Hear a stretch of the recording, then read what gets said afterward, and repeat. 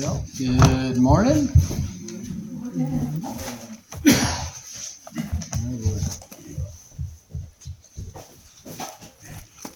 I'm using this chronological Bible this morning, so I can't just look up the chapter and verse. I had a bookmark in here and I took it out. Okay, here we are. If you want to turn in your scriptures to Luke 10, we'll be working our way towards that. We've been doing a chronological study through scriptures of Jesus' journey to the cross. We kind of picked up midway through his 3.5 year ministry here on earth and started there. And we left off last week somewhere between the border of Samaria and Galilee down to Jericho, where Jesus gave that story and the teaching about the Good Samaritan, and it was kind of timely in the fact that the Samaritans had just rejected Jesus from coming into their village to share the gospel. So today, we're working our way down through here, and we're going to end up the Mount of Olives in Jerusalem. And we find him at the Feast of Dedication. So if you're in Luke 10, we're going to begin with verse 38 through 42. So we're in the town of Bethany, which is just a little bit south of Jerusalem. And from there we'll go to the Mount of Olives. Are you in Luke 10, verse 38? Yay. As Jesus and his disciples were on their way, he came to a village where a woman named Martha opened her home to him. She had a sister called Mary who sat at the Lord's feet listening to what he said. But Martha was distracted by all the preparations that had to be made. And she came to him and said, "Lord, don't you care that my sister has left me to do the work by myself? Tell her to help me." I think we can all relate to this. You know, we think we're doing just the right thing for Jesus, and the other guy's not. Hey, Jesus, tell him to straighten up. Tell him to do this or that. And what we see in this story, there's so much. The story is very rich in teaching. But one of the things I want to bring out today is there's a contrast in personalities here between Mary and Martha. And just the same with us. We are not all the same. We have different personalities and we have different priorities. And we see this in Mary and Martha. Some of us are kind of the doers, and maybe we want things nice and neat, and that's important to us. And others would rather, hey, let's skip that part and just open up the Bible and we can sit here in the midst of a mess and all that. But one thing I picked up on this by Jesus' reaction here to Mary and Martha was, I don't think Jesus cares about coming to your house and finding it messy. I think he's going to come anyway. If you want to keep it clean, that's great. That might be your personal taste, but it's not a salvation issue. You know? And there's a scripture in the Psalms somewhere, I don't know if Adrian remembers it, but a messy barn is a sign that work's being done. Your oxen are out doing work. So if you have a messy barn, that means stuff is being done. And I kind of release myself from having our sheep barn here kept perfectly neat because, you know, we're doing stuff. These buildings get used every day in and day out. So, well, how does Jesus respond? You know, Martha's asking Jesus to be referee, decide which one of us is doing the right thing, I'm doing the right thing. Tell her. Jesus responds, says, Martha, Martha, the Lord answered. He said, you are worried and upset about many things, but only one thing is needed. Mary has chosen what is better, and it will not be taken away from her. The one thing. Every time I hear that, I think of that movie, Blazing Saddles. I know it's not a... It's not Blazing Saddles you're thinking of. Oh, is it? City Slickers. City Slickers. City Slickers, yeah. Okay, yeah. City Slickers. Curly Saddles. Blazing Saddles was a great movie, though.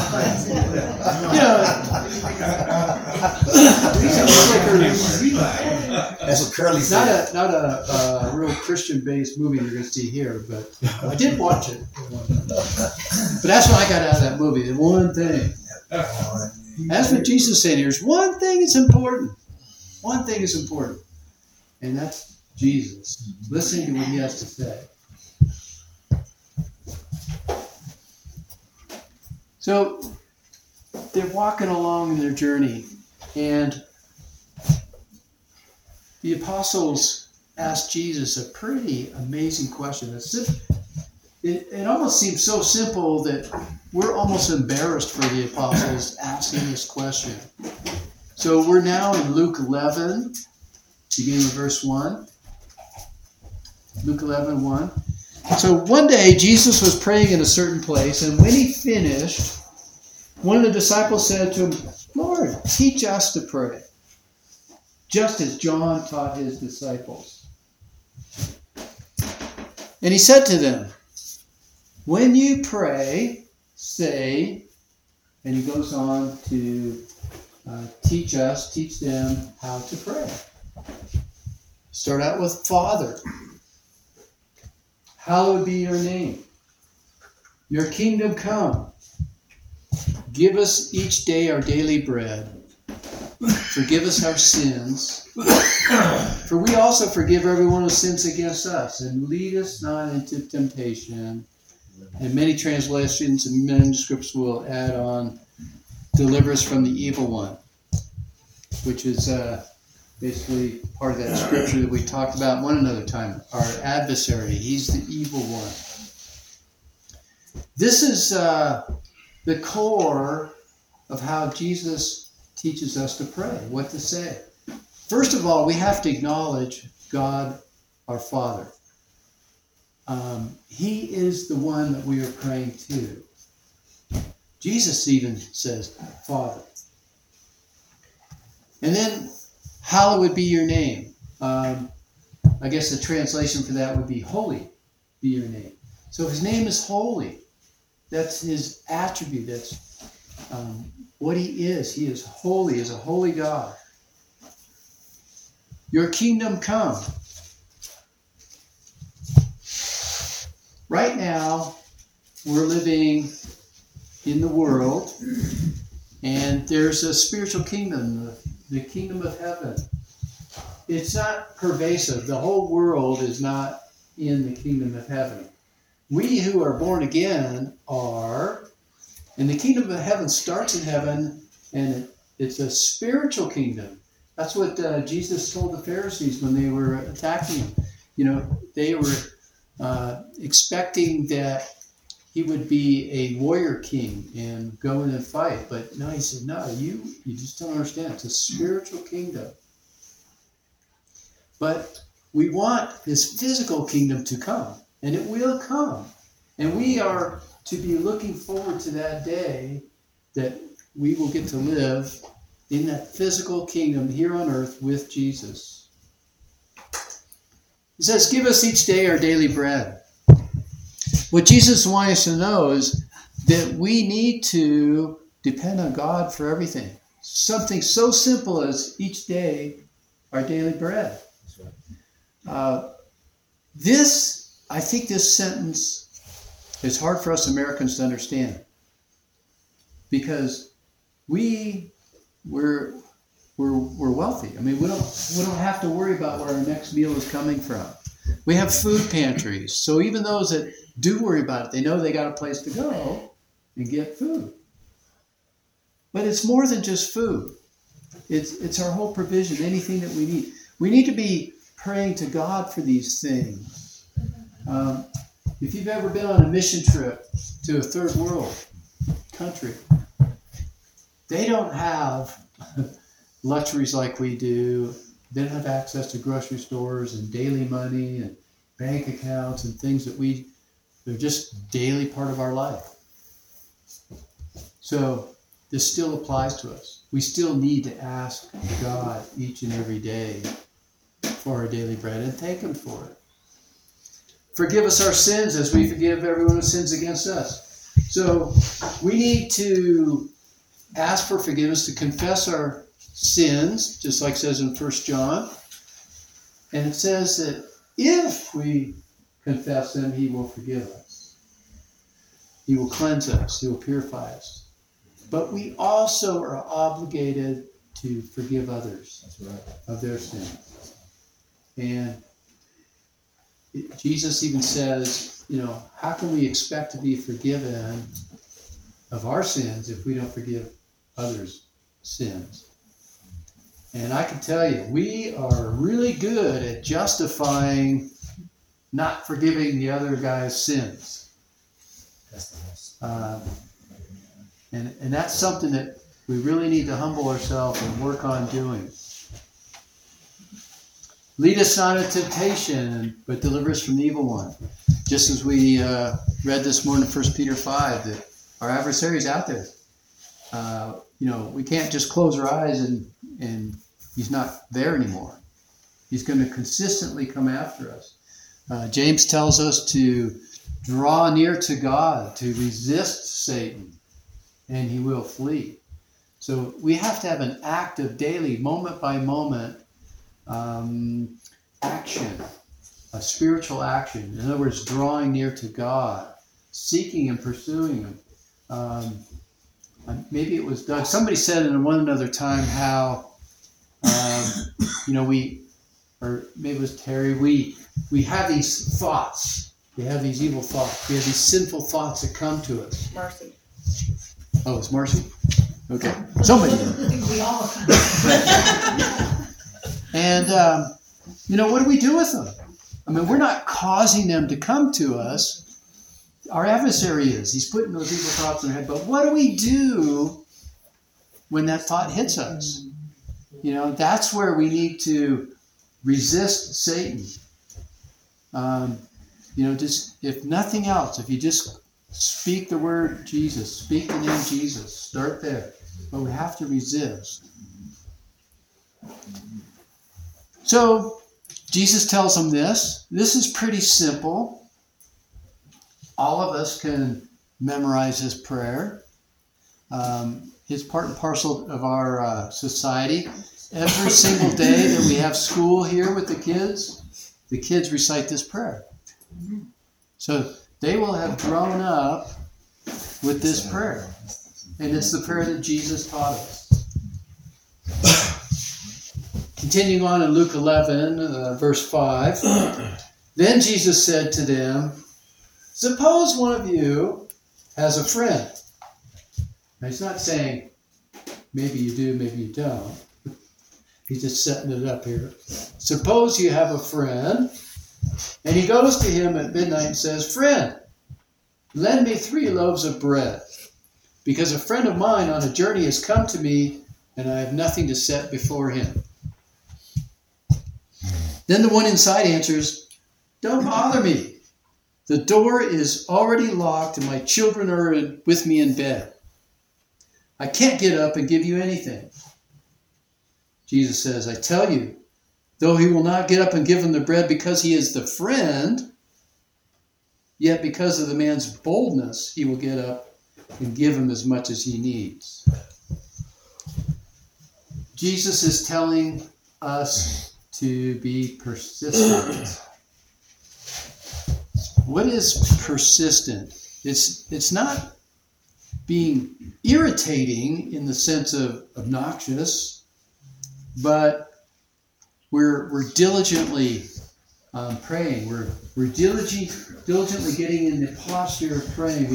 We have trained ourselves to pray every day, seeking God's provision. It's not repetition. Persistence isn't just repetition.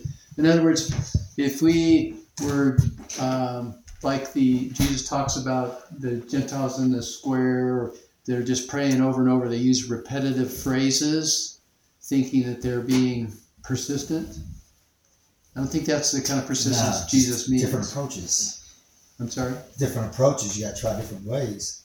That's persistence is always trying to find a way. You know when one way doesn't work, so. Persistence doesn't include trying to make it happen. Yeah, good point. You can't Great. force it to happen. Good point. Good point. Yes. But I think persistence also requires faith. Persistence requires faith. We're not going to ask God to provide us something to meet our needs, to handle a situation, if we don't believe in Him and His power, His authority, His willingness. So persistence requires faith. So Jesus is telling them, say this when you pray and be persistent. Just don't come to me once a year. You should be praying without ceasing, moment by moment. In other words, your thoughts are always connected to God through the Spirit. I think the persistence also has to be with the right heart and the right motivation. Yes. Which I think this next passage kind of touches on that. We're in Luke 11, now we're in verse 9. So, I say to you, ask and it will be given to you. Seek and you will find. Knock and the door will be open to you. For everyone who asks receives, and he who seeks finds, and to him who knocks the door will be opened.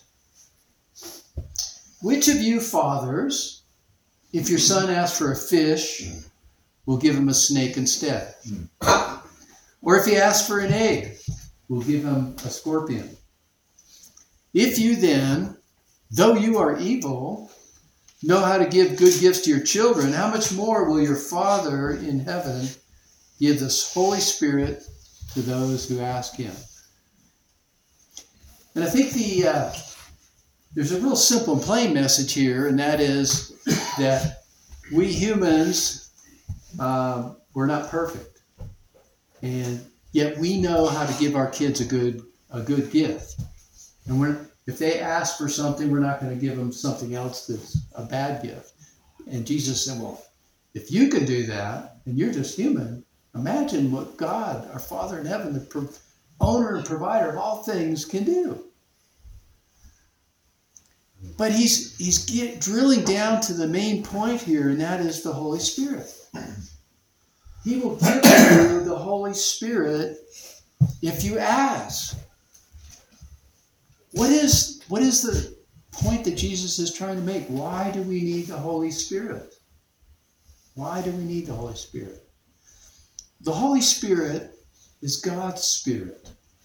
And because of Jesus' sacrifice and atonement and resurrection, the Holy Spirit came 50 days later at that day of Pentecost, and now is a personal gift dwelling within each believer. And the Holy Spirit is defined by Jesus for us in the Gospels, what He does, who He is, what His attributes are. He's a counselor, He's a teacher, He's a guide. And we can ask and know God's will for us because of the Holy Spirit. The Holy Spirit, if you can kind of visualize it, when we pray, He goes to the Father, gets the answer, and brings it back to us. Have you been praying before and you immediately know the answer? It can happen immediately. It might come a little bit later. But Jesus is pointing out the Holy Spirit is this gift, and it's He that helps us pray right. In other words, we should always, I think, start to ask God, what is His will for us in this matter? And if we will ask, He will answer. And this touches on Adrian's point is, if you're going to pray with the right motive through the Holy Spirit, God will answer. Remember last week we talked about how Jesus was trying to go into Samaria, and they wouldn't receive him. And James and John said, "Hey, Jesus, you want us to call fire down on heaven from them and torch them?" That isn't. Jesus was teaching them. No, that isn't the right. That's not my heart. I didn't come to destroy them. I came to save them. But it's so tempting. And we do the same thing. You know, when we're tested, or people resist us, oppose us, we'll pray for bad things to happen to the other people, but we want God to do those bad things. And Jesus said, no, you got it backwards here.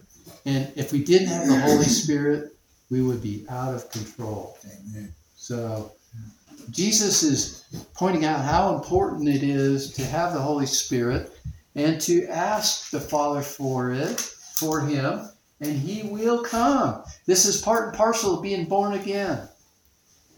It's an immediate transaction that He puts His Spirit in us. And His Spirit in us is the only way that we can even begin to live a holy life. Alrighty, continuing on. We're in John 10. John 10, beginning with verse 22. So now we find Jesus in Jerusalem at the temple. So whether he was intentionally present for the feast or there for other reasons, Jesus is in Jerusalem at this point. And it's in December during the 8-day Feast of Dedication, which we commonly know as Hanukkah. This feast was instituted about 164 BC by Judas Maccabeus, and in commemoration of the refurbishing of the temple after it had been profaned for idolatrous use by Antiochus Epiphanes. And that was in 168 BC. So Antiochus Epiphanes, in case you're not familiar with him, he was a Greek king over Syria, and his name means God manifest. God manifest.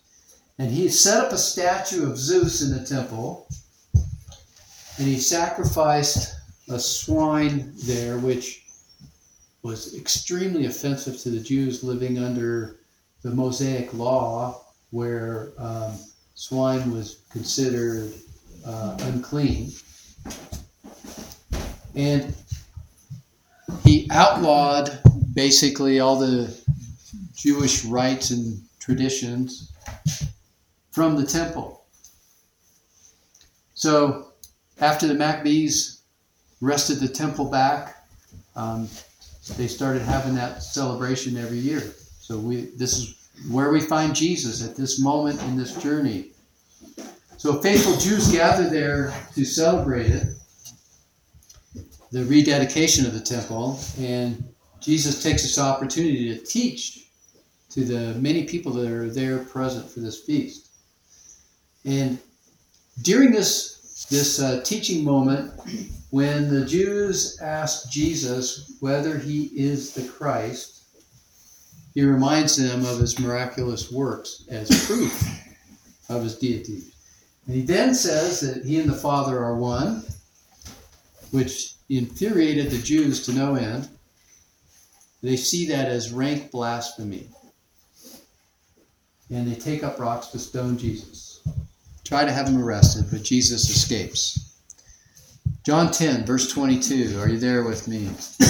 Then came the Feast of Dedication at Jerusalem. It was winter, and Jesus was in the temple area walking in Solomon's colonnade. The Jews gathered around him, saying, "How long will you keep us in suspense? Tell us if you are the Christ. Tell us plainly." And Jesus answered, "I did tell you, but you do not believe." Don't we find that often? We'll share the gospel about Jesus and the person doesn't believe. And we're kind of guilty of the same thing. Sometimes we hear things from the Bible or Scripture and we just don't want to believe it. So we put up a little barrier too.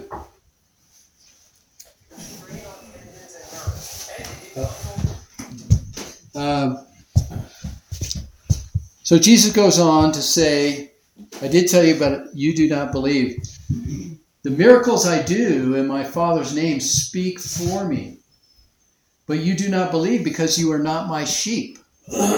My sheep listen to my voice. I know them, and they follow me. I give them eternal life, and they shall never perish. No one can snatch them out of my hand. My Father who has given them to me is greater than all. No one can snatch them out of my Father's hand. I and the Father are one."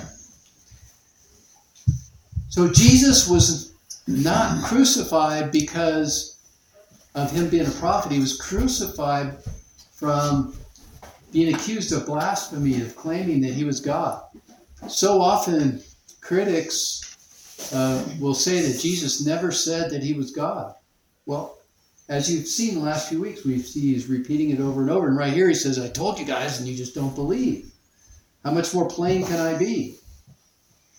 But I think Jesus is offering to us the greatest news of all, is when we believe in him, he gives us eternal life. That's the payoff, if you will. You believe and you receive eternal life.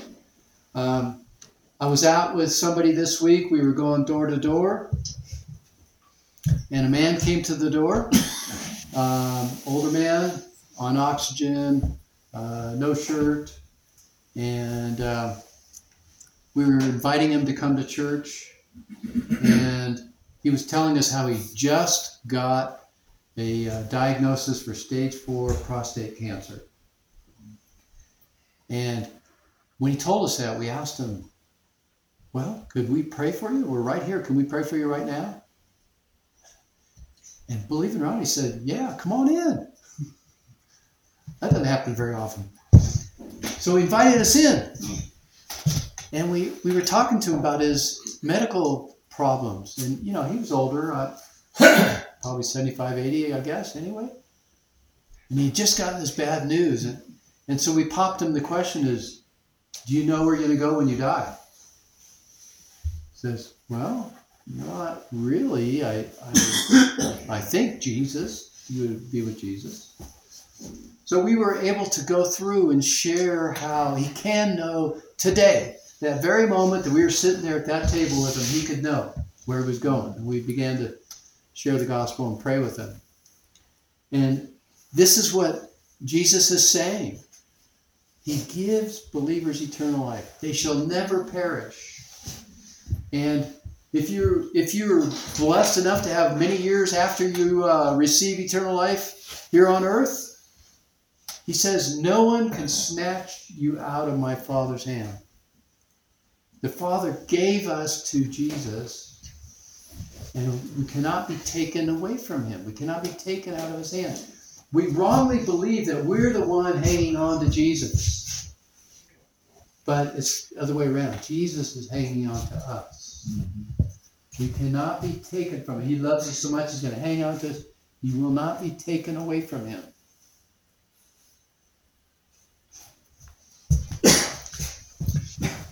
Continue on. We're in John 10, verse 31. So, as I facetiously say, the Jews loved us so much, they began to pick up stones to stone us. But Jesus said to them, I've shown you many great miracles from the Father. For which of these do you stone me? This was all part of the Mosaic law, that if somebody blasphemed, the penalty was being stoned to death. They would throw rocks at him and kill the person. We are not stoning you for any of these, replied the Jews, but for blasphemy, because you, a mere man, claim to be God. So they understood that he was claiming to be God. They didn't make that up. This is the message that Jesus was saying. And their response was to accuse him of blasphemy and stone him. And notice how they only accept him being a man, a mere man, not God as he proclaimed. Jesus answered them, "Is it not written in your law, I have said you are gods? If he called them gods, to whom the word of God came, and the scripture cannot be broken, what about the one whom the Father set apart as his very own and sent into the world? Why then do you accuse me of blasphemy, because I said I am God's son? Do not believe me unless I do what my Father does. But if I do it, even though you do not believe me, believe the miracles, that you may know and understand that the Father is in me and I in the Father." And again, they tried to seize him, but he escaped their grasp. So, once again, it almost seems like us reading it through this, it's like Jesus keeps repeating the same thing, that how many times do I tell you, I am God? And he gives them all these different ways to be able to believe that, and one of them is the miracles that he's done. And many people did believe because they saw the miracles. They figured no one who is an actual sinner or has a demon could do these things. So maybe he really is God, as he says. So he finishes up in verses 40 and 42 of chapter 10. Then Jesus went back across the Jordan. So he's up here in Jerusalem. So now he goes back across the Jordan into Perea. And that was the place where John had been baptizing in the early days. There he stayed, and many people came to him. And they said, though John never performed a miraculous sign, all that John said about this man was true. And in that place, many believed in Jesus. I can't wait till next week, because while he's in Perea, he's going through the villages, and he's teaching a bunch of these parables that we know and love. And I can't wait to read through all those parables again. And I hope you will appreciate it just as much rereading those parables. Any additions or comments to today's message? All righty. Well, let's gather around and pray for one another.